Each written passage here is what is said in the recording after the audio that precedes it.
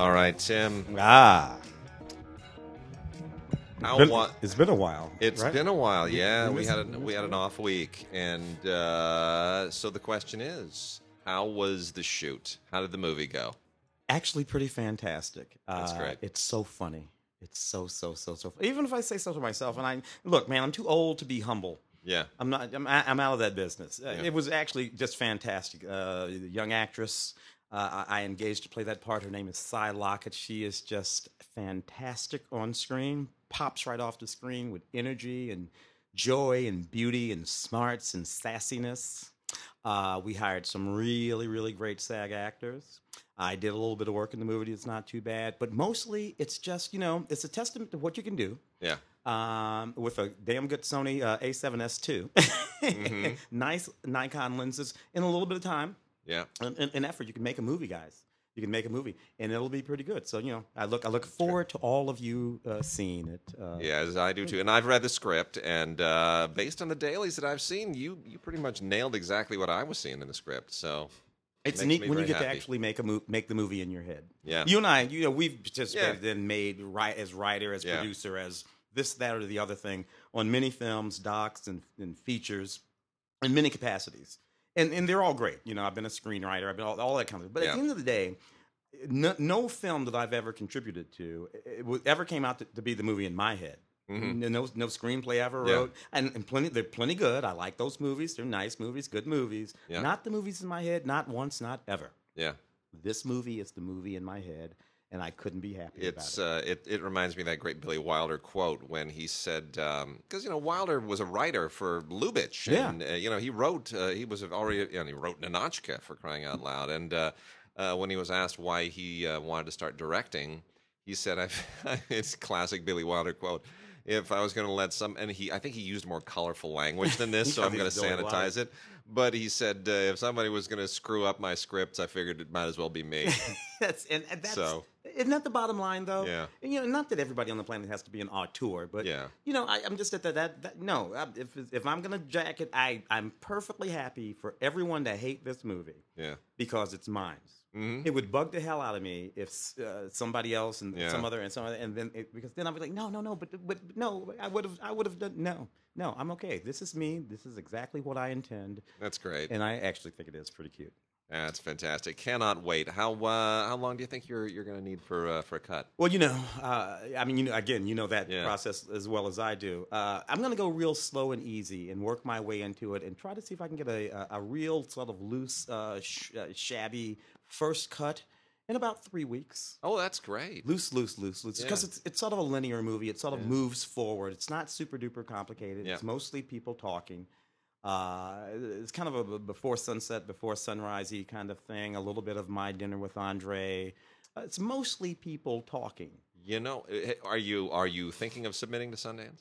You look. Because first week in October, I believe, is the Sundance deadline. If you had some kind of an assembly cut, I could very well do that. You could and submit sure, that. I'll do that. Yeah. Weird thing about Sundance, we talk about it all the time on the show. Yeah. It's funny when we talk about it with respect to our own thing. yeah, Sundance, kind of the touch of death. a little bit, A yeah. little bit. I mean, Yeah. maybe not that. I put it like this: doesn't have the for sure box office cachet that it used to have. back in No, the- that's true. I mean, it's Sundance has been, boy. I mean, a lot of the festivals that have focused on indie films traditionally, Sundance and Telluride and LA Film Fest and Tribeca, they've either lost their luster in the streaming era, the current era that we're in, this weird democratized era.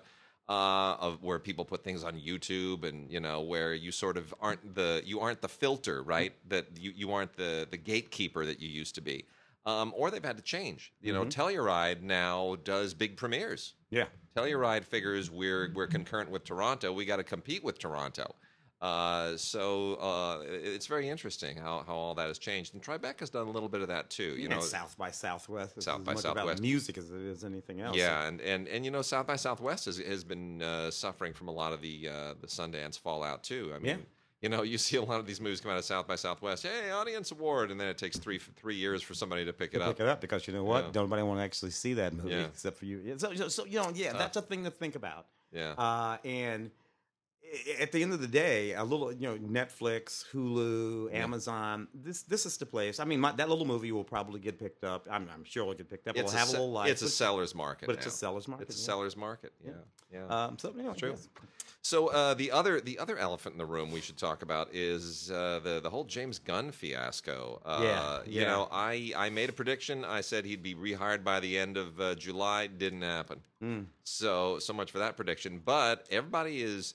Man, I'll tell you, it's getting pretty fierce out there. The cast, Dave Bautista was the first I saw one. him today. Yeah. He was the first one to come out and say, "I'm really, really mad." And then what's his face, who plays the guy with the southern accent, plays the blue faced guy. I forget his name too, but yeah. He left Twitter because of it. He was just so mad. And then everybody else came. And then they had the cast thing where Chris. Chris Pratt. Where Chris Pratt made a very nice Christian boy way of summing up everybody's profane feelings about this. He just said, it says in the Bible. I was like, you could tell Chris Pratt was like, simmer down, everybody. Yeah. Just calm down. Let's just treat this nicely. But Dave Bautista's been just fierce. Yeah. I mean, his thing yesterday was fascinating, and I'll do what I'm contractually obligated. But this isn't the movie I signed up for. Well, contractual obligations notwithstanding. As a matter of fact, I would be really kind of surprised if somewhere in some of the, Vin Diesel. I have to imagine that Vin Diesel can just walk away because he's Vin Diesel, and somewhere in his contract there's always a way for Vin Diesel to walk away. I can imagine Vin Diesel's people have him, but Woody, I don't know. This is the real problem, though. Who wants to go and direct that movie? Yeah. Look, dude, I just finished my little movie. Yeah. If out of the sky they would have dropped with a $2 million check and say, Tim, take on. No. No. I'm not hanging around with Dave Bautista every day No. on James Gunn's Pissed movie. off. No, Pissed pissed off off. that What the he's hell there. would I do that? Yeah. So who directs this movie? This Yeah. isn't like the situation Well, with Ron Howard and those boys from the other movie. This is the question that has to be going on at Disney, and Disney's an interesting place. Disney is they are obsessive about protecting the brand. Even though there's nobody over there that actually believes in the brand. I mean, let's be honest. Nobody. The things that James Gunn was fired for writing, which none of which it's all. Yes, they were bad jokes. They were in poor but taste. that's what they were. Bad jokes. They and were poor bad taste. jokes. It was. He didn't hurt anybody. He didn't mean to hurt anybody. He didn't encourage anybody to be hurt. There's nothing. No one was harmed by those tweets. They were just dumb, and they were a decade ago. There is a. We do this thing that bugs me. We talk about it all the time. Yeah. Intention.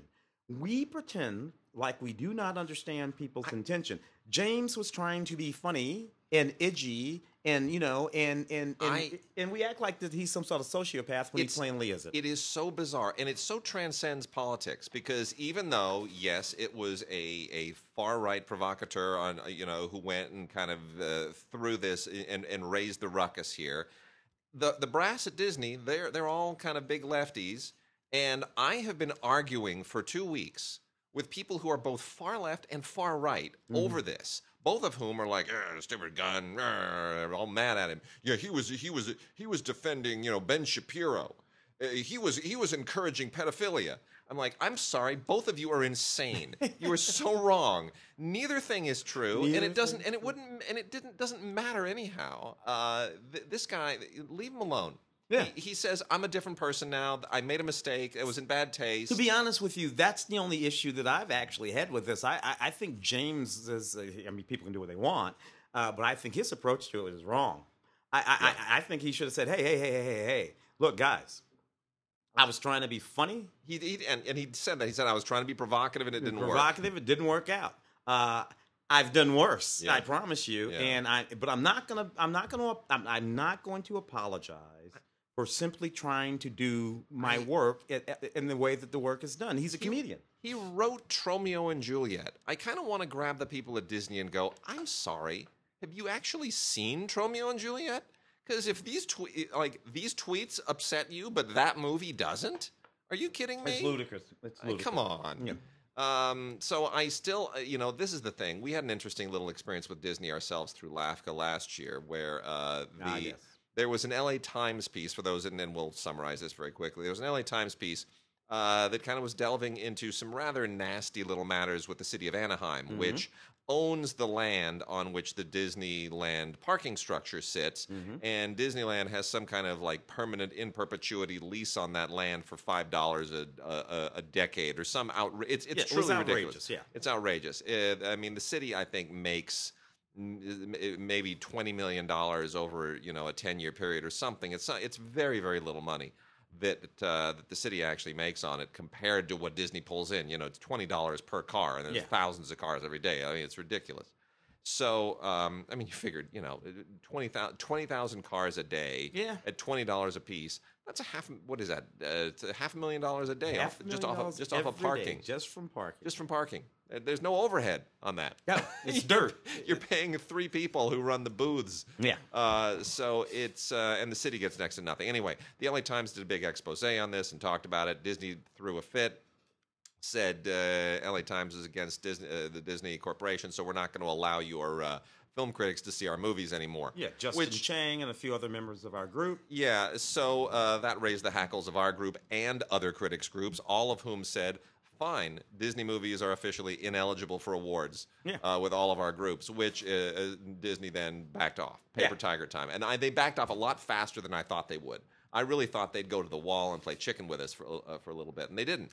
So, on behalf of filmmakers and people, like Ava DuVernay and some others were very, very supportive, going out there on Twitter and saying, "I support the LA Film Critics." And she had A Wrinkle in Time coming out. Yeah. So, Disney to keep the peace, and so that this wouldn't turn into a fiasco, they exterminated it immediately, and it was extinguished, and it was done, and it didn't linger. I think they're trying to figure out the same thing now, because if you don't hire James Gunn back, this will linger. And exactly like you said, whoever gets hired to do this is not, Batista's not going to be on the press tour saying nice things, and others aren't going to say nice things. They've already come out and saying they want their director back. And this will become a thing when the third film gets made with another director. That becomes a thing. It resurrects all over again. But you get it out of the way now, it's done. And here's the simple way to do it. Simply say, we were wrong. Just say that. Whoever, you don't. It doesn't have to be, just spokesperson, Tom. Yeah. Throw a spokeslady under the bus. We made a mistake. We've reviewed our policy, come to a clearer understanding about what it is we intend to communicate. We understand Mr. Gunn's intention, and that just say all of that. Give the man his job back, and you know what? By the time this movie comes out, we will have forgotten about this shit. There is this is what marketing people get paid for. They don't get paid to do generic campaigns. It is not difficult to promote Christopher Robin. It really isn't. That's a no-brainer. Yeah. That's an easy thing. Your marketing people come into play when you have situations like this. How do we sell this message in a way that it does not adversely affect stock price, it keeps the shareholders happy, et cetera, so forth and so on? You're going to be fine. Seriously, Disney in 2 years, 3 years, if you'd make this go away now, nobody cares. Just be wrong. It's okay to be wrong. I just don't get that. That's what how come nobody wants to be wrong? Just, you know what? Yeah, I was wrong about that. Yeah, made a mistake. Sorry, James. Well, this is where we are in the culture now. Nobody wants to be wrong. Just be wrong, man. If I were a Disney exec, this is the bright Disney exec is the one that goes into the office and says, "Hey guys, I'll take the heat for this. I'll take the heat. Give me the mic. I'll go out there. I'll tell everybody it was my stupid idea. I jacked it. I screwed it up. I'll go on vacation. I'll come back in December, and we'll press on from there. There you go. And no one will care. That's it. So anyway, sorry about it. So, all right, we're gonna dive into the show here, and we're going to start off with some anime. And this is a great week for anime. Most of it is Funimation, but we got some other really, really cool stuff here. And from Kraken Releasing, the live-action first collection of the Garo TV series. And this is really actually much better than I was expecting it to be. We've talked about some of the live-action Garo in the past, and this is episodes 1 through 13, collection 1. Makai Senki, the Garo TV series Makai Senki. For those who don't know the thing, this is like a much better version of Power Rangers.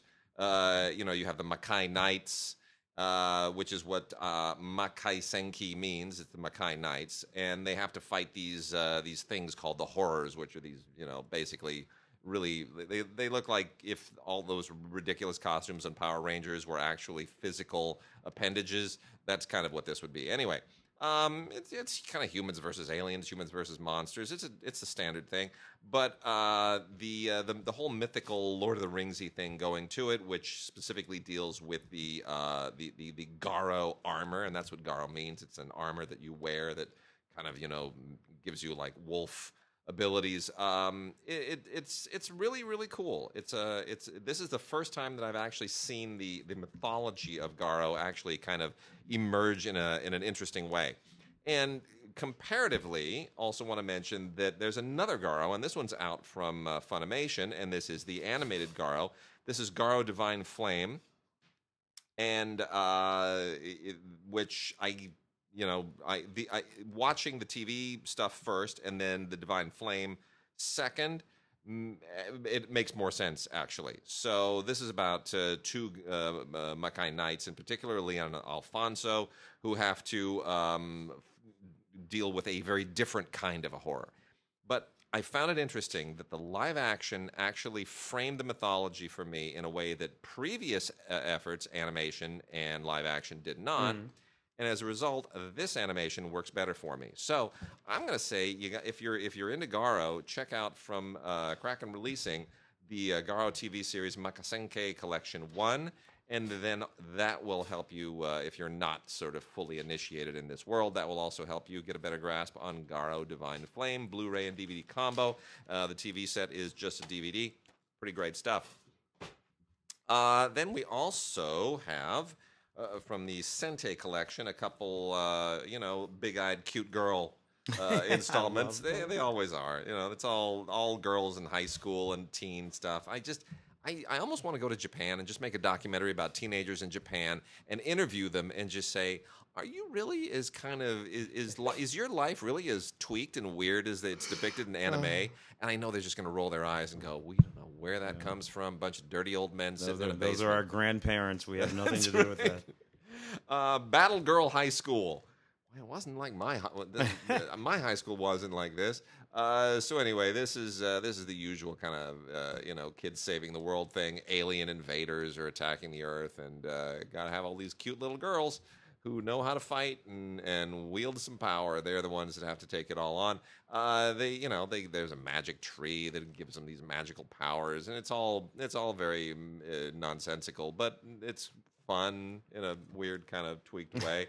A little bit slightly more down to earth is Long Riders, and there's an exclamation point at the end of that. Long Riders, 12 episodes on 2 discs, and this is all about cycling culture, bicycling culture in Japan. And we've had them where they do water polo and volleyball, and there's all kinds of weird sports oriented school things in anime. And this is another one of them. Girl with a folding bicycle and a bunch of friends who all love cycling, and it becomes basically just another one of those Japanese anime shows with cycling as the obsession as opposed to saving the Earth from aliens. But it is what it is. What I find interesting, too, is, the Tour de France ended not too long ago, right after the World Cup, and I'm a soccer lunatic, and my wife is a cycling lunatic, and so we went from watching World Cup at 4 a.m. to my wife watching me waking up, and the TV's on, and she's cheering on the tour at 7 a.m. So some guy, not a French guy, who won that? It was the Welshman this year. The Welshman, who's the teammate of Chris Froome, who's won like 3 of the last 4 or whatever. Chris Froome, who's English. Yeah. So is his Welsh teammate that won the whole thing, which was kind of interesting and neat, and cheered him on, and it was all good. Unexpected, it seemed. It was very unexpected. Yeah. It's fascinating until Bradley Wiggins won the Tour, who was then teammates with Chris Froome. No one from the United Kingdom had ever won the Tour. I mean, it was, they were just weren't British cyclists. They were all Belgian, French, and Yeah, Luxembourg, Italians and every now and then. Italians and Spanish. As they're all the places where you have the Pyrenees and the Alps. That's Those mountain climbers. Those mountain climbers. Yeah. That's what it was. And it's become much more internationalized. But what's interesting is some of the best cyclists, and there's even some Colombians now, because there's some cycling culture in South America, and there's some Colombians who are getting into the. Well, what's funny, of course, is that for many, many, many years, we know with a bunch of Americans. Yeah. And it has the tour recovered. Kind of. There was a Chris Froome controversy this year. Why are we talking about cycling? I have no idea. How did they slip off me that? You're right. The anime thing got us off on it. No, it kind of. I'll just detour on this because Chris Froome had a. They tried to ban him from the tour this year because what he was trying for was to do sort of the Grand Tour victory, like to win the Giro d'Italia and to win the Vuelta and then to win the Tour de France. He wanted to do the whole kind of like the Grand Slam. Grand Slam of tennis, yeah. And which is almost impossible to do. It requires more physical stamina than anybody could possibly muster in a single year. But it came close. And but he had a weird test. Which was not for a banned substance, but it was a substance that he had a little bit too much of a high concentration of, and they're always neurotic about that because it might be masking something. And so they exercised a weird part of their charter that said we can ban somebody even if they didn't fail a drug test if we feel that they might reflect negatively and damage the image of the tour, then we're going to keep them out. Like if let's say you punched your wife or something, well then they'll say we're going to kick you out because it's bad for the tour's image. Which they're very sensitive about, given that big. Very. And they exercised that clause, and he's like, the hell you will, and he sued and took him to court, and I guess they were disallowed from exercising that part of their charter in that way. So French courts are a weird place. I have a little bit of familiarity with it, from when I lived there. People who had to do like two people who couldn't, like a guy who could not marry his girlfriend, or his kids from his first marriage would have a claim on his second wife's property.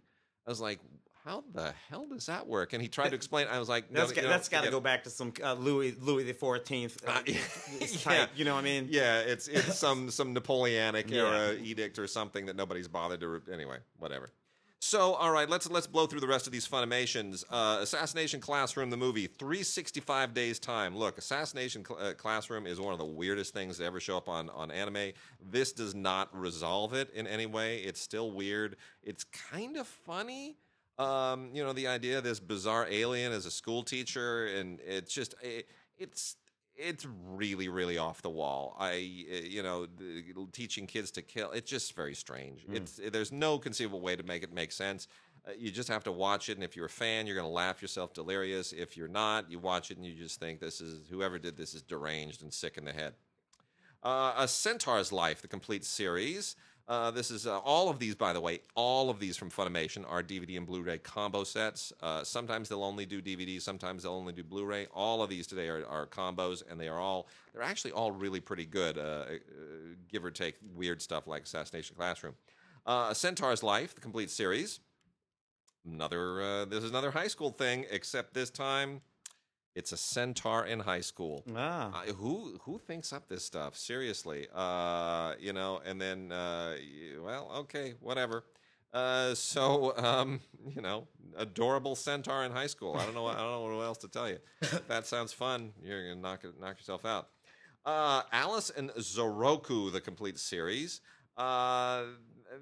This is give it time. This will kind of work on you. This is really well written, but it's kind of slow in the going, and it's worth kind of investing some time in. Some of these things I will sit and I'll just sort of blow through the episodes just to sort of get the feel of it, realizing I'm never going to make sense of it. This is really interesting. This is very sweet, very serious. It's fully dramatic. There's no weird mystery stuff, no weird comedy stuff going on, no science fiction, none of that. This is, there's a genre aspect to it in the sense that there's a little girl who has kind of the power to make her imagination come to life. But really, it's ultimately about her relationship with this older man. And it reminds me a lot of that Takeshi Kitano film with the little kid. Kiku Kokoriku I know what you're talking. But it has that kind of feel with a slight supernatural tinge to it. But that's not what it's really about. It's about that relationship. It's a beautiful relationship.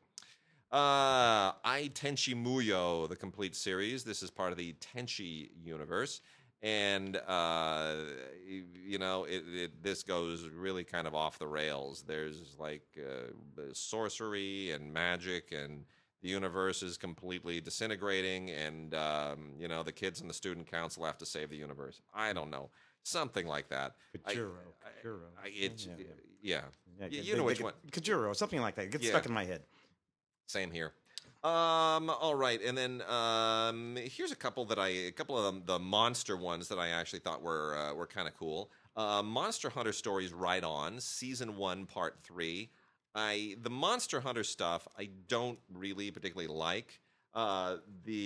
There's no way to put together the story here. I don't remember what Season 1, Part 1 and 2 were all about. It's just gone right out of my head. Yeah. I kind of sort of remember a little bit, jumped through a lot of this.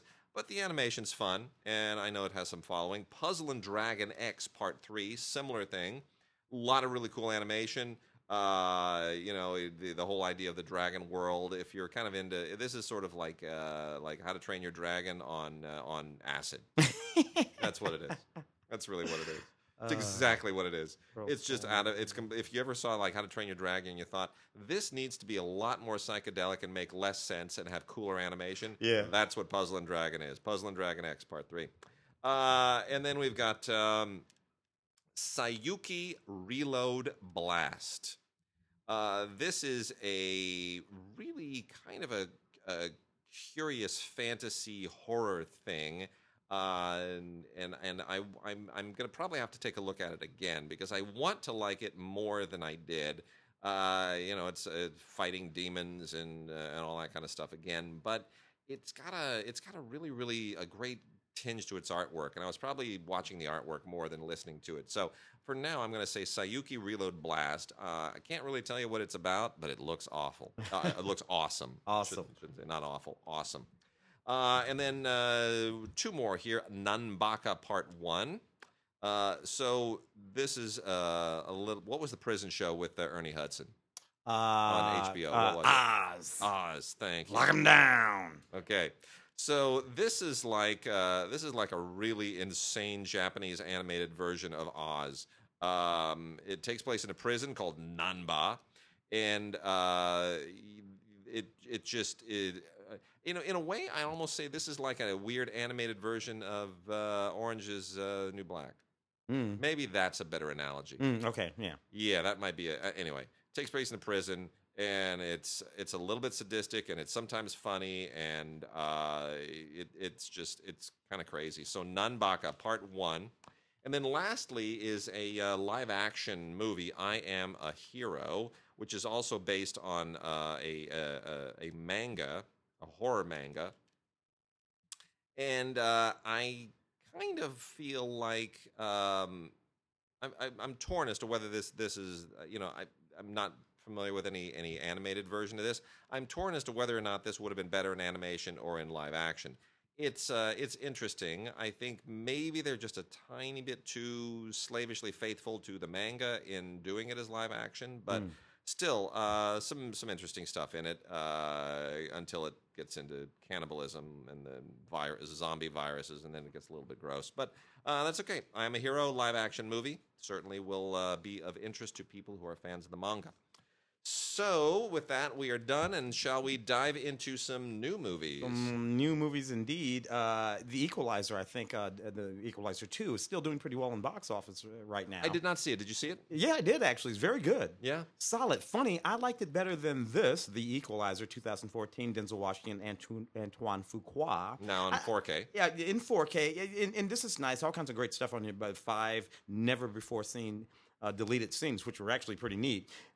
Interesting to me, though, I liked the new movie better than this movie. Of course, The Equalizer is from the 1980s, early 80s series, Edward Woodward, and all that guy. And they just went a different way with this, and it really, it just didn't seem to have anything other than the guy's name, McCall, It didn't seem to have anything whatsoever.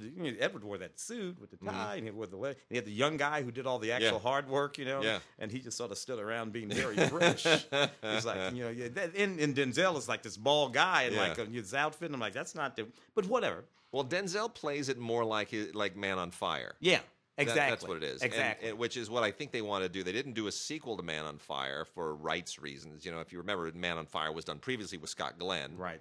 Which was not so good. And then they did it with Denzel, directed by Tony Scott, Tony Scott, who at the time decided, I'm going to see if I can make a whole movie around Denzel and not have a single continuous cut in the whole movie. Yeah. Which he did. That movie is cut like somebody just lost their Oh, mind. he Tony Scott the hell out of it. He just like he did the Last Action Hero. Yeah. Remember that one? Yeah, he did the same thing back then. Yeah, and he anyway, it's all chopped to ribbons, but it's great. And I think with this, what they said was, why don't we take the Edward Woodward TV show and then take Denzel from Man on Fire and just do a cool mashup? Yeah. And I think we'll have something. You know, drop Man on Fire Denzel into the premise of the Equalizer. Of the Equalizer, and it worked. And this one, the Russian mob was, the girl. He has to help her, that kind of thing. So it's fine. It's sharp.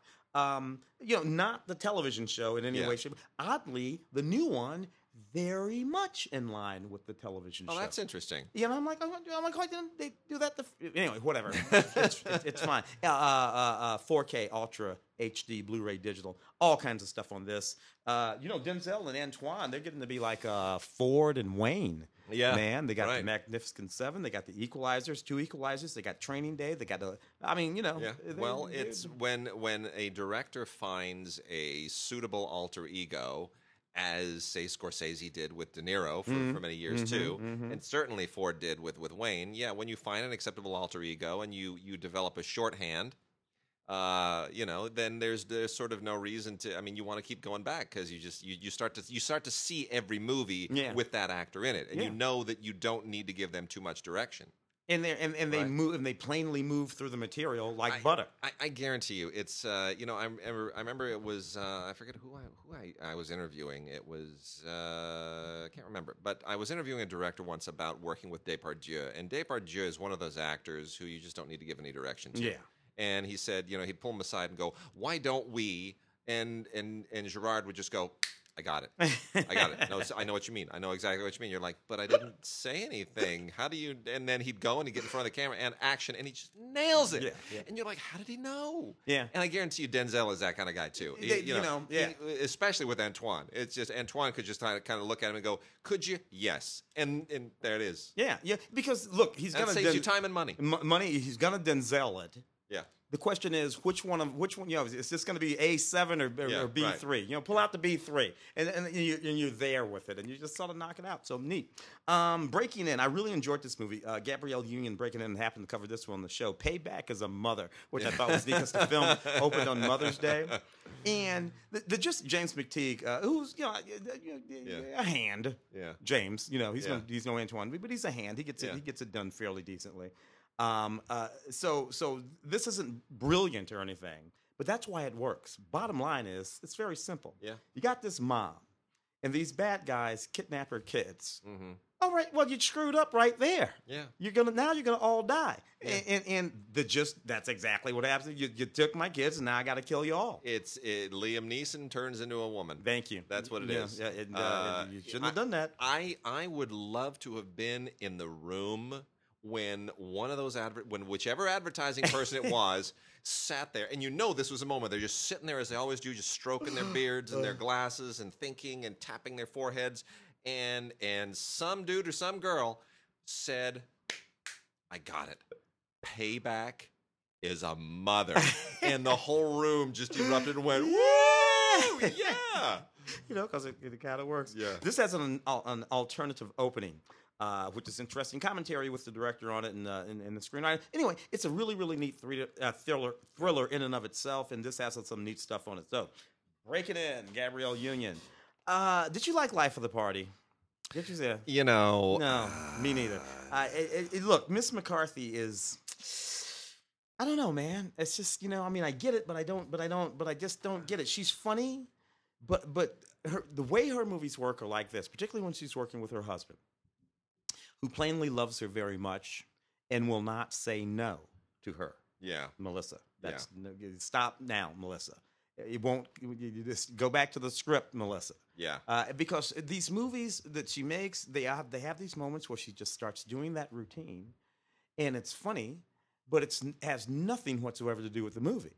and the movies grind to a halt. Yeah. And then eventually she gets back on script and the movie goes on from there. And Yeah. I'm sorry, that's just starting to bug me. It was true in that spy movie that she did, Yeah. which, by the way, is not true in the Kate McKinnon Mila Kunis spy movie, which Yeah. opened this past week. We're talking Yeah. about. So, like, same thing, right? Yeah. So the spy's out of place. Their movie works. Her movie did not. Yeah. Why? Because they're actually doing the movie. Yeah. They're doing scenes from the movie in which they are funny. She just does her little stand. Yeah. Billy Crystal used to do that, so I'm not just beating up on her. He used to do that sometimes too. Anyway, old school. She ends up in college with her daughter and makes friends with all her daughter's friends, and it's a neat premise, a sort of Rodney Dangerfield sort of 80s kind of premise, Yeah. And I don't know. I just wish that she would make the movie and stop doing jokes. Blu-ray, DVD, digital, lots and lots of stuff. A few things on here to check out. Deleted scenes in the gag reel and whatnot. Okay.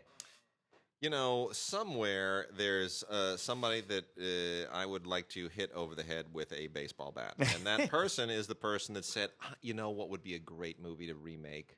Overboard.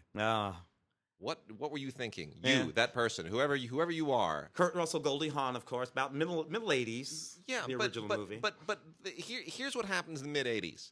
Somebody's written a script for Overboard. It's a spec script or something that's floating around, Yeah. and somebody reads it, and then they look over next to them, and they see a picture of Kurt and Goldie on the National Enquirer, the Stars, or the People, or something, and they think, we can get Kurt and Goldie to be in this together. Yeah. Instant marketing Yes. thing, right? Yes. Because everybody's paying attention. They're the hot Hollywood couple. They're the thing. And they had a run there where they did 3 or 4 of them. And they the did Bird on a Wire, and they had a run. Yeah, there were a few of them. Bird on a Wire was Mel, but That was Mel. That You're was right. Mel. I'm sorry. Yeah. But I know what you mean. They're like a couple of it. Anyway, so what person right now says, let's remake a movie that nobody remembers, Yeah. and let's replace the couple that was in it at the time that Who had were all kinds of- huge movie stars that everybody knew. huge stars. Let's replace Goldie with Anna Faris. Who's not as popular as Goldie, but who's Goldie-like. Yeah, but she's like today's Goldie. She's a television actress. She's a television actress, and she means nothing. And let Kurt Russell, we can replace his star power with Eugenio Derbez. And God bless Eugenio, and he's very funny, and I like him. He's a Mexican actor, very famous Mexican movie star. But Nobody know what? knows who he is. Nobody north of Galveston has any idea who the hell he is, and that's all there is to it. Anyway, So anyway, that's just no good. we've talked about this more than it deserves. The Blu-ray DVD combo set also comes with digital copy, which is still technically ultraviolet over at Lionsgate. But what's interesting to me, if I may point this out, is that they're not calling it ultraviolet anymore on this. It says, includes digital copy, code may not be valid after 2020. Now, I find that to be interesting because this would normally have called it ultraviolet, which technically still exists, but I know everybody's in talks to join Movies Anywhere, and once Lionsgate and HBO and I think it's Paramount who's still holding out, once they're all on board, sky's the limit for that format. You Were Never Really Here has been getting a lot of attention too. This won Best Actor and Best Screenplay at Cannes. Joaquin Phoenix. This was one of those Sundance movies that actually had a little bit of traction beyond it. Financed by Amazon Studios, and I'm a big fan of Lynn Ramsey. I think she's an enormously talented writer-director, but I also think that she's got a weird little sadism streak that may be a little bit too excessive. I'm not sure if that's because she's doing what Catherine Bigelow did early in her career, which is say, I'm gonna make boy movies better than boys. Exactly. I'm gonna go more sadistic, more grueling, more brutal. I'm gonna show you that I can outdo the boys. Kathleen, she was Near Dark, right? Yeah. Which is a great movie. And but Mimi Leader was kind of pigeonholed doing that for a minute too. Yeah, Peacemaker with Clooney when she came off of ER. Exactly. And I don't blame her. I don't either. That's what you guys want. I'll act like the boys. I'll do it like the boys. Everybody loves this movie. I don't love it. I think it's very good, but I do think it pushes it a little too hard. It's a little too brutal for me. Maybe that's because I'm a parent now. I don't know. But anyway, it's based on a book, Jonathan Ames. It's basically Taxi Driver. Joaquin Phoenix, has PTSD, and it's like The Equalizer, except not with Denzel, with a crazy bearded Joaquin instead of Denzel. That's what it is. But anyway, he's looking for missing girls. That's what he does. He tracks down missing girls, and things eventually, because of his PTSD, go completely off the rails. Blu-ray and digital copy combo set. And once again, this is from Lionsgate, and it says digital copy. It does not say ultraviolet. That's a crucial thing. I want everybody to pay attention to that, because when we were on the eve of Movies Anywhere happening, all the companies that were eventually going to become part of Movies Anywhere, that were part of Ultraviolet, they stopped using the Ultraviolet logo on the packaging. They were in negotiations. They were going to go Movies Anywhere, and then Movies Anywhere was announced, and it was like all these studios and and that Warner Brothers and whoever. Now they're going to be part of Movies Anywhere. So I'm going to try to read between the lines and say that the reason that they're not using the Ultraviolet logo is because Ultraviolet for Lionsgate is about to cease to be a thing. So that's my prediction. And they're just getting out ahead of it. Yep. Tully.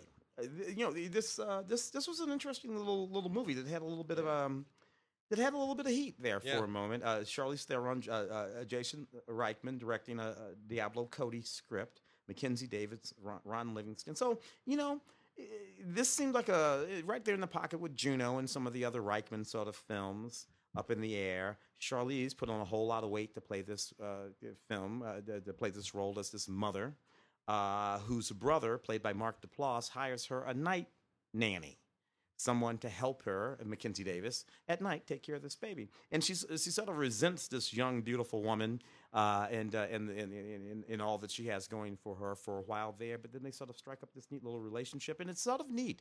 Little movie. It's very sweet. I wonder if folks will remember it as we move into the award season. It's a performance that I think is certainly worth thinking about in terms of award season. Charlize was particularly good in the movie. Anyway, here we have the Blu-ray digital. Not a whole lot of bonus features. Just a little bonus feature called The Relationship of Tully. The Relationships of Tully. That's about the only thing that's on here. So, I wish it were a little bit more stacked. I think it was an interesting movie, and I remember listening to Jason Reitman talk about it on NPR back when it came out, and his career has stalled a little bit, though. A little bit, yeah. I think he's Up in the Air was such a big thing, and with Juno, he was the savant. That was it, and then Up in the Air kind of delivered even more, and then since then, I think he's been looking for material. Yeah. And going back to working with her, and he's trying to find his next gear, and I don't think he's found it yet. It seems like he doesn't want to go big. I respect that. By now, the third film would have been a bigger movie. But since he made Up in the Air, things have changed. We're now Netflix and Amazon and a lot of things. I mean, the game has changed, and if he doesn't want to do a TV show, he's going to have to probably go bigger. He's going to have to. He's going to have to swing a bigger bat. On Chesil Beach, with Saoirse Ronan and Billy Howell. It might be Howley, given the way that we pronounce all these names. But anyway, this is based on an Ian McEwan novel. And it is a very sweet film. It'll be interesting to see. I think this will probably be forgotten when award season comes around. But it's very sweet, very well acted, very well put together. Basically, it takes place in 1962, a story of a couple. It's the usual thing. He's kind of a working class kid. She's from the good side of the tracks. And they have a romance, and it is where that romance leads in their lives, and the complications that ensue, and things that are peculiar to the era that make for a very, very interesting and compelling story. It's very nice.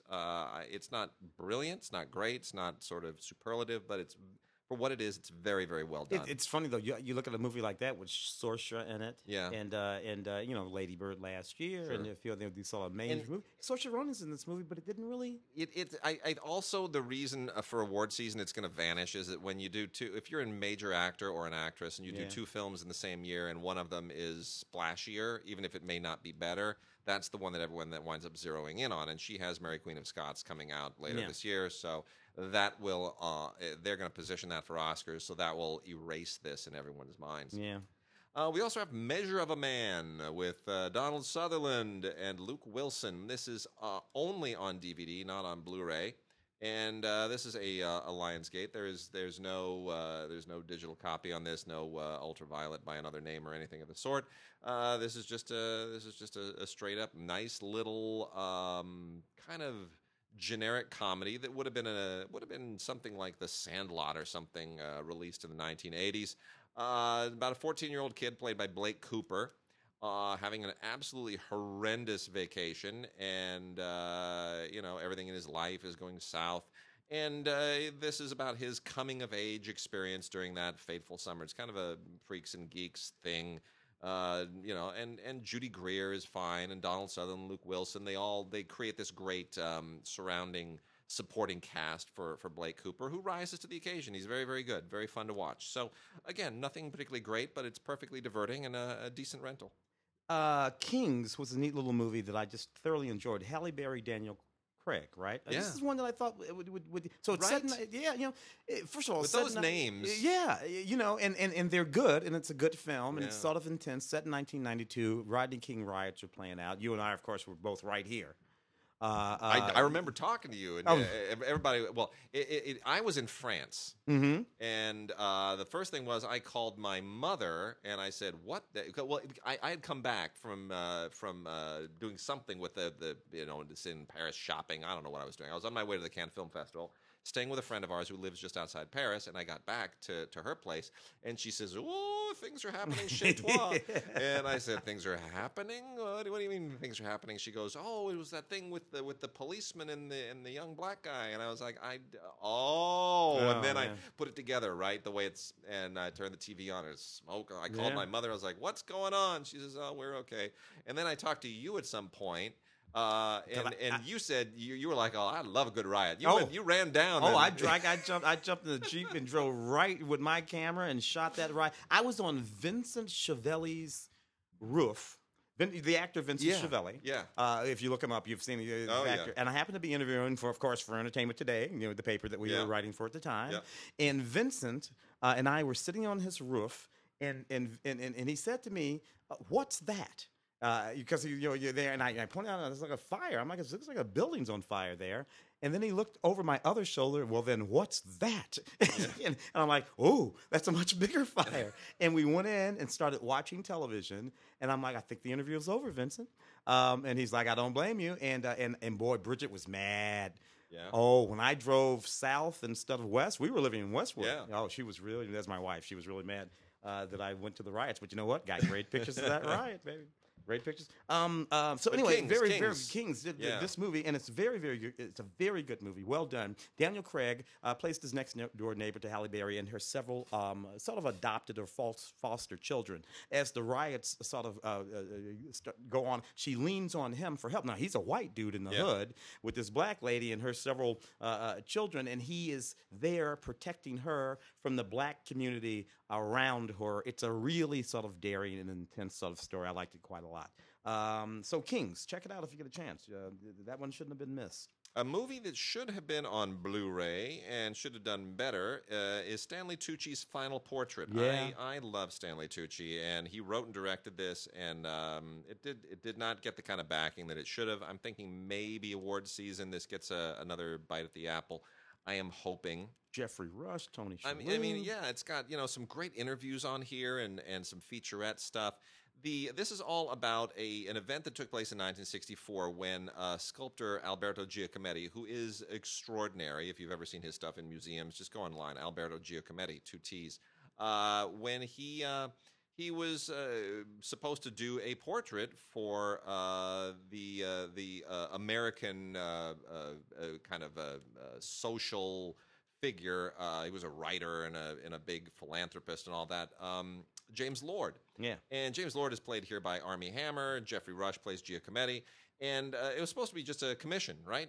Sit down, that portrait, clay, bronze, boom, bomb, there you go, I'm done. Thing. And instead it dovetailed into something very different. The relationship became something very different. And it's really interesting and it's fascinating.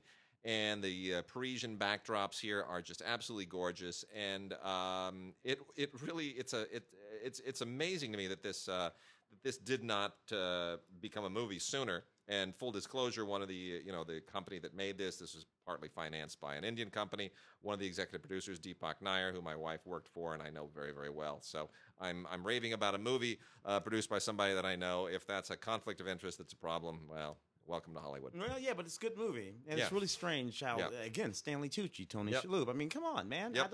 I don't quite get how that doesn't. I don't know. You know, This movie should have gotten a better bite at the apple. because it is again a very good movie. Yep. Dark Crimes, Jim Carrey film. Very specifically, they mentioned that this is from the producers of The Revenant and Black Mass. Yeah. It's a dark Jim Carrey film. Jim Carrey's been on his little dark, I don't make comedies anymore, bent for a while now. And that's where we are here. This is Charlotte Gainsborough, Martin Sarkis. Very, very intense film. It's a murder mystery. What we have here is a cop who's investigating a murder.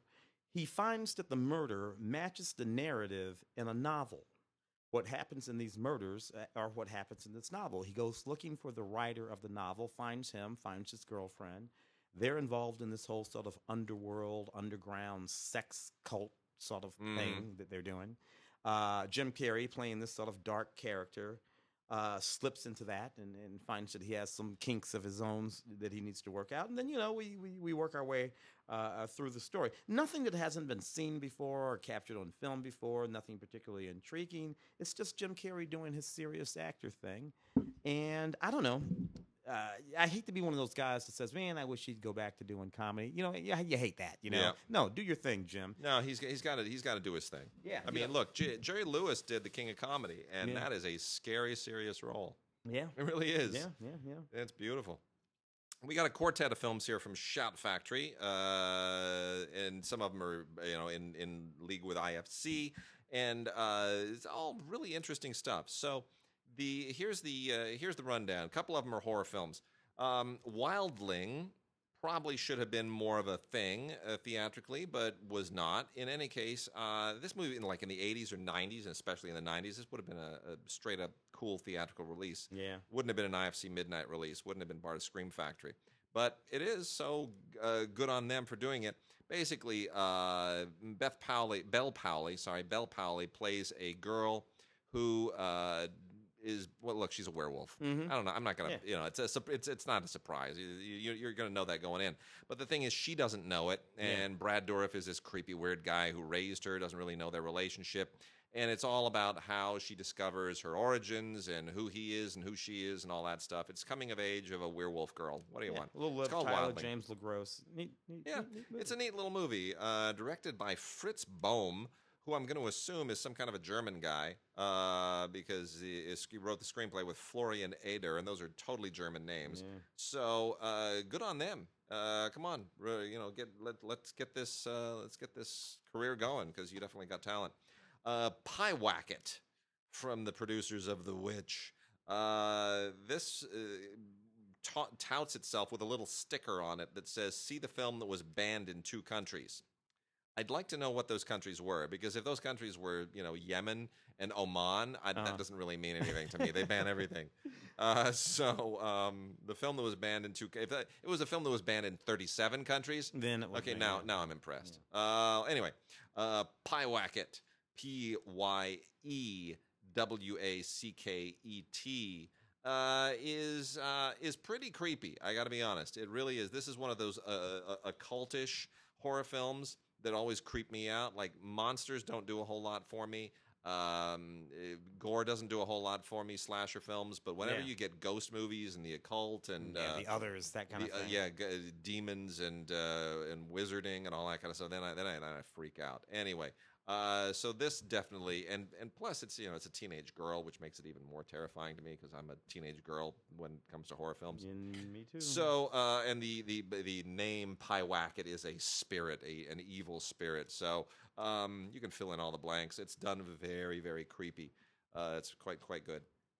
Lowlife is also an IFC and an IFC Midnight Scream Factory thing that deals with Mexican wrestling, and Saw that it's one for the show. yeah, this is kind of Highly exploitive. Highly. it really it's total grindhouse, isn't Yeah, it? It's yeah. really modern, straight up grindhouse. But yeah, it's this guy just he's a wrestler and he's got a face tattoo and it deals with the I mean it's all about people, low life people. It's Yeah. nasty, and it takes place in Los Angeles, and it's really Oh, gritty. there's sex trafficking It- and human trafficking. It's horrible. And there and human parts trafficking. Yeah. Oh, it's just so horribly yeah. uncomfortable. I didn't like it at all. But it's got some style. Yeah. And then the last one is a this is from Shout Kids. It's called The Boxcar Children, Surprise Island. This is a lot more pleasant than the last three. This is actually really kind of a sweet animated film with some really, really good voice work, some surprisingly great voice work. J.K. Simmons and Martin Sheen in particular, who do a really, really, really good job. And Dane DeHaan, who I had forgotten was even there. He was like a thing for a minute and then went away.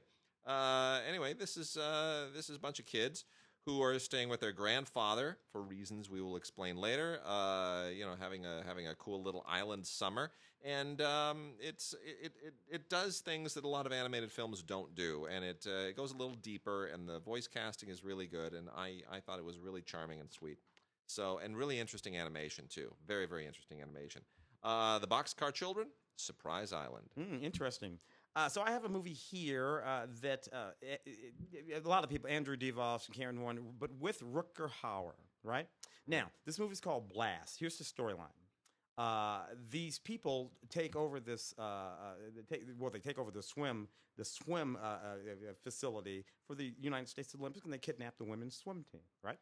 And it's inside this big building. Now you're gonna look at this. You're gonna look at this box, and you're gonna say, "So my goodness, that looks like the box for Die Hard, 1984." Because I swear to you, this movie is exactly that movie from beginning to end. Oh my gosh. Despite the fact that they sort of frame it in this particular, you have these guys. They take over this thing. And Just straight up steals the marketing of Die Hard. Everything. Just all the way down. Yeah, you look, Rutger Hauer is in it, and that's always going to be good. But no, this is Die Hard, and why watch this if you can just watch Die Hard? Terror has no limits. Blast. Neither does this DVD. There's literally nothing on it but the movie, and you've seen this movie already. Got a couple of 4Ks here. Don't really understand why Marrowbone was given the 4K go-ahead. This was released originally by Magnet, which is the genre wing of Magnolia. It's out on 4K from Universal, who handles all the Magnolia stuff. And it's a ghost movie. It's very, very creepy. It's got some great audio, which certainly benefits from the lossless audio. And 4K has the best audio there is. Written and directed by Sergio Sanchez, who's a very, very good, talented director.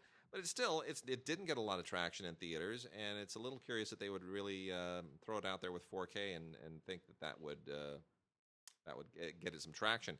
Anyway, it's it's four kids from another country who have a ghostly experience once they come to America, because as we all know, all ghosts live in America. Yeah. There are no ghosts in other countries. They're all here. There are no ghost stories that take place overseas. They're all, Japan. Yeah. I take it back. Yes, they have all their ghost ghosts in the world are in Japan and America, except for the ones that are in Korea. So let me rewrite this. All ghosts in the world are in Japan, South Korea, and America. All of them. That's where they are. They just want to be in those three places. The other 4K is Transporter 3 with Jason Statham. I got to tell you, Transporter 1 and 2 I thought were just horrible. But when I saw Transporter 3, that subplot where he goes and he gets a job working in a retirement home in Miami and decides to when he's fetching porridge for that sweet old lady, it's the best. It's so heartwarming and touching. I couldn't believe it. Not a car anywhere in this movie. Not a car, no crime. It's just all human interest and heartwarming working with old people. That's so funny. Actually, I take it all back. It's more of the same. It's more of the same. Luke kicked those off. Bisson, he kicked those off, right? It's his company. That's his company. It's his company. And basically, that's one of those movies. Anybody, look, if you hang around with him long enough doing anything, Luke will eventually give you a movie to direct. Look, I really like Jason Statham. I like him a lot. I especially like him in the Stallone things. Oh, the Yeah, Expendables. Expendables movies. He is just completely going through the motions here. This is a paycheck. Yeah. He walks onto the set. I don't even know if he's read the script. I'm sure they do it with cue cards at this point. And uh, these movies have become so formulaic and so predictable and so tedious that they're boring now. Yeah. It's just cars and explosions and guns and transporting and gear shifting and you fall Him asleep. with the gun and the girl and the thing, and it's just no more of that, man. Yeah. Flora, interesting. 1929, right? Yep. Which is sort of the end of the great period of exploration of the actual planet that we live on. You know, Shackelford going here and Perry going there, and Yeah. people going down to the Amazon, all that kind of stuff. So this film is set during that period. A group of young botanists go out into the world, and particularly into the sort of North American forest, the frontier at the time, to study the native flora. Yep. And what they uncover is a deadly organism. And now, what's interesting about that is that it's 1929. Yeah. And they have to figure out a way to survive this organism coming into contact with it and not to bring it back to the world. It's actually with 1929 Yeah. technology, Yeah. it's actually quite fascinating and a lot of fun. Anyway, some special features on this Blu-ray DVD, Blu-ray digital here, which includes a behind-the-scenes featurette and some deleted scenes and a commentary with Sasha Luich Vukacic. I can't even pronounce her name, whatever Don't it even is. try. And a few others. So, I don't know. It's sort of a neat movie. It's just one of those movies that if you get a chance, you should check it out. It's more fun than you might think. And we'll do some television and then see if we have any time left to maybe pile through a couple of docs. Six, Season 2, which is all about the SEAL Team 6. It's a dramatized, sort of glamorized version of SEAL Team 6. Really interesting show, incredibly authoritative, and I find they're putting a little bit more money into it. I really enjoy this show. This show is created by and is produced by William Broyles and David Broyles, his son. Now, William Broyles, of course, is the Vietnam vet who became a bit of a big deal as a writer and then went on to co-create China Beach. He was an advisor on a lot of films. Wrote Castaway with Tom Hanks. He's an Oscar-nominated screenwriter and a really, really talented writer. And David Broyles, his son, is a Gulf War vet. So David is also a Marine, and they bring a lot of authenticity. Yeah. It really is the language, the dialogue. It's just really, really a sharp show. I wish it was on Blu-ray. If you haven't seen it, 6 is a great show on History Channel. This is season 2, really, really terrific. Better in the second season than it was in the first. And then from Acorn TV is No Offense, Series 1. Oh, that's right. It's British because, you see, offense is spelled with a C, not an S. That's how you know you're really, really in for it here. Anyway, this is just a great crime show. Great British crime show. Really, really good acting. Really good writing. And it's like most of them. It's just it's like the Law and Order of the UK. They got a great team of cops, and they're tough, and they deal with everybody. All the nasty people that are the people from low life, basically, except they're in the UK. It's all those same kind of people, the nastiest low lifes that you can find anywhere in England. And boy, there's some really, really good writing here. Really terrific cast. Alexandra Roach, who you may remember from The Iron Lady, is sensational in this. She deserves to be a huge star and to get some movies. Really, really like her. And also Colin Salmon from Arrow, who's a really, really good actor. He's in this. I don't know how he does this and Arrow, but good on him. Work both sides of the Atlantic for sure, man.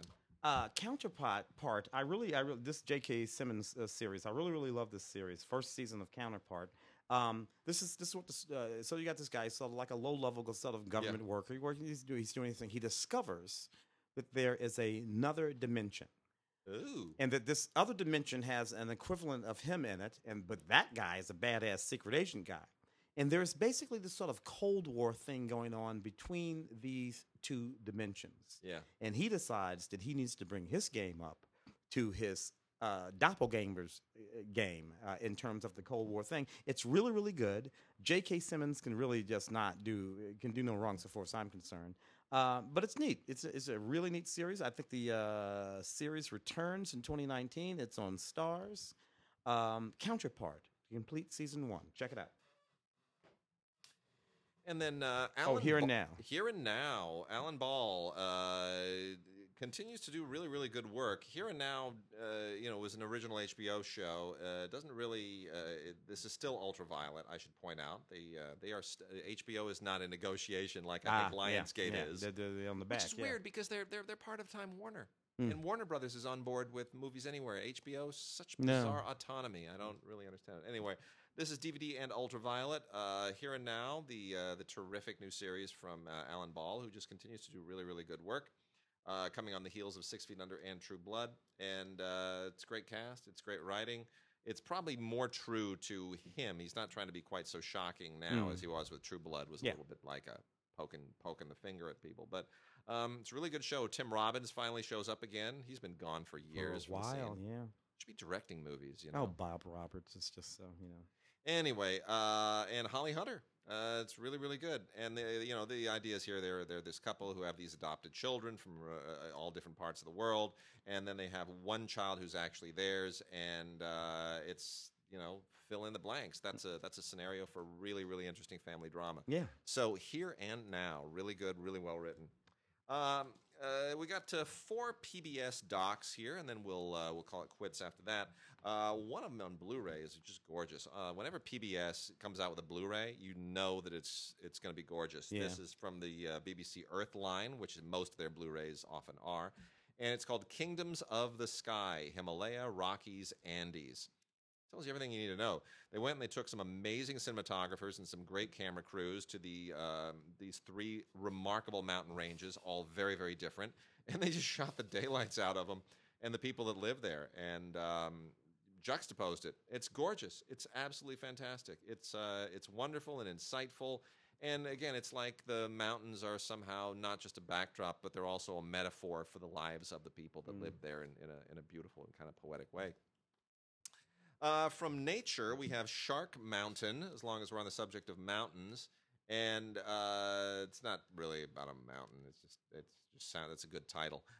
It's not Shark Week. It's a little bit more adult than that, but beautifully shot. They probably should have done this on a Blu-ray. They didn't, but it's still really, really well shot anyway. And a lot of wonderful underwater photography of all these different kinds of sharks that kind of live around the volcanic reefs of Cocos, and it's lovely. I mean, not much else you can really say about it. Also from Nature is The World's Most Wanted Animal.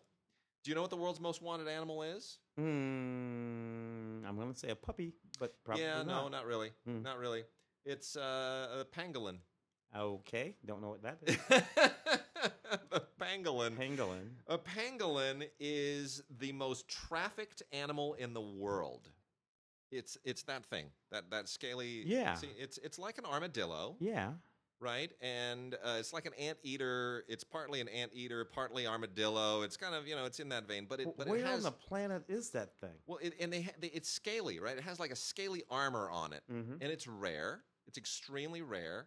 And it is as is always in parts of Asia, people think this thing has medicinal value. Okay, right? It's that ancient. Get me a pangolin and I'll bleed it and mix it with ginseng root or something, and it'll cure gout. It's all that superstition that you get in those really rural parts of Asia where they just need rare animals. And anyway, this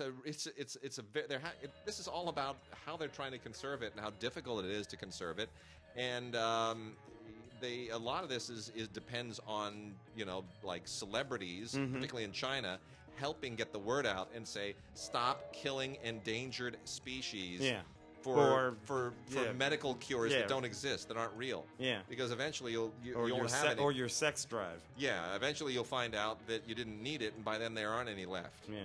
And then lastly, Nova Wonders, which is a new series. It's not Nova. It's a new series associated with Nova that takes a look at the scientific process in general. And this has 2 discs and 6 episodes on it. What are animals saying? What's living in you? Are we alone? Can we build a brain? Can we make life? What's the universe made of? So this is kind of it's Nova associated, but it's interesting. It's like it's part of the Nova cinematic universe, and next we'll have superheroes. Outstanding. That's what I think. So anyway, a lot of interesting stuff about just how things work, how the universe works. It's like Nova for I don't know. It's like. What was the In the News? Remember In the News? Oh, yeah. Grown Ups. That was on TV on Yeah, Saturday yeah. mornings, back when Saturday morning cartoons were educational. Like this is to Nova what In the News was to the CBS Cronkite news. I'll get it. Yeah. I guess that's what best way to put it. All right, I'm looking at a pangolin here. I couldn't help myself. they're wild, right? Yeah. Crazy. Never heard of it, but it's the most trafficked. Wow. Yeah. Everybody look Crazy. that up. Now look, Pangolin. Pangolin. Next thing you know, it'll be a great first name, and people will be naming their kids Pangolin Johnson. Well, aren't you a cute little girl? Anyway, all right. With that, we are done. We will see you guys next week. Mhm.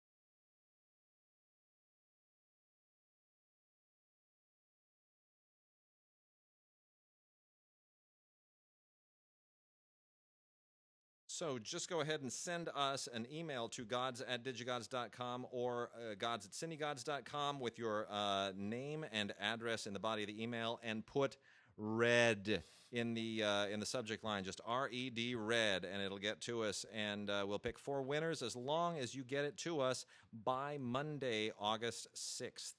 Monday, August 6th. We're going to give it 2 weeks because we don't have a show this next week. So Monday, August 6th. We'll give it 2 weeks, and we will see you then.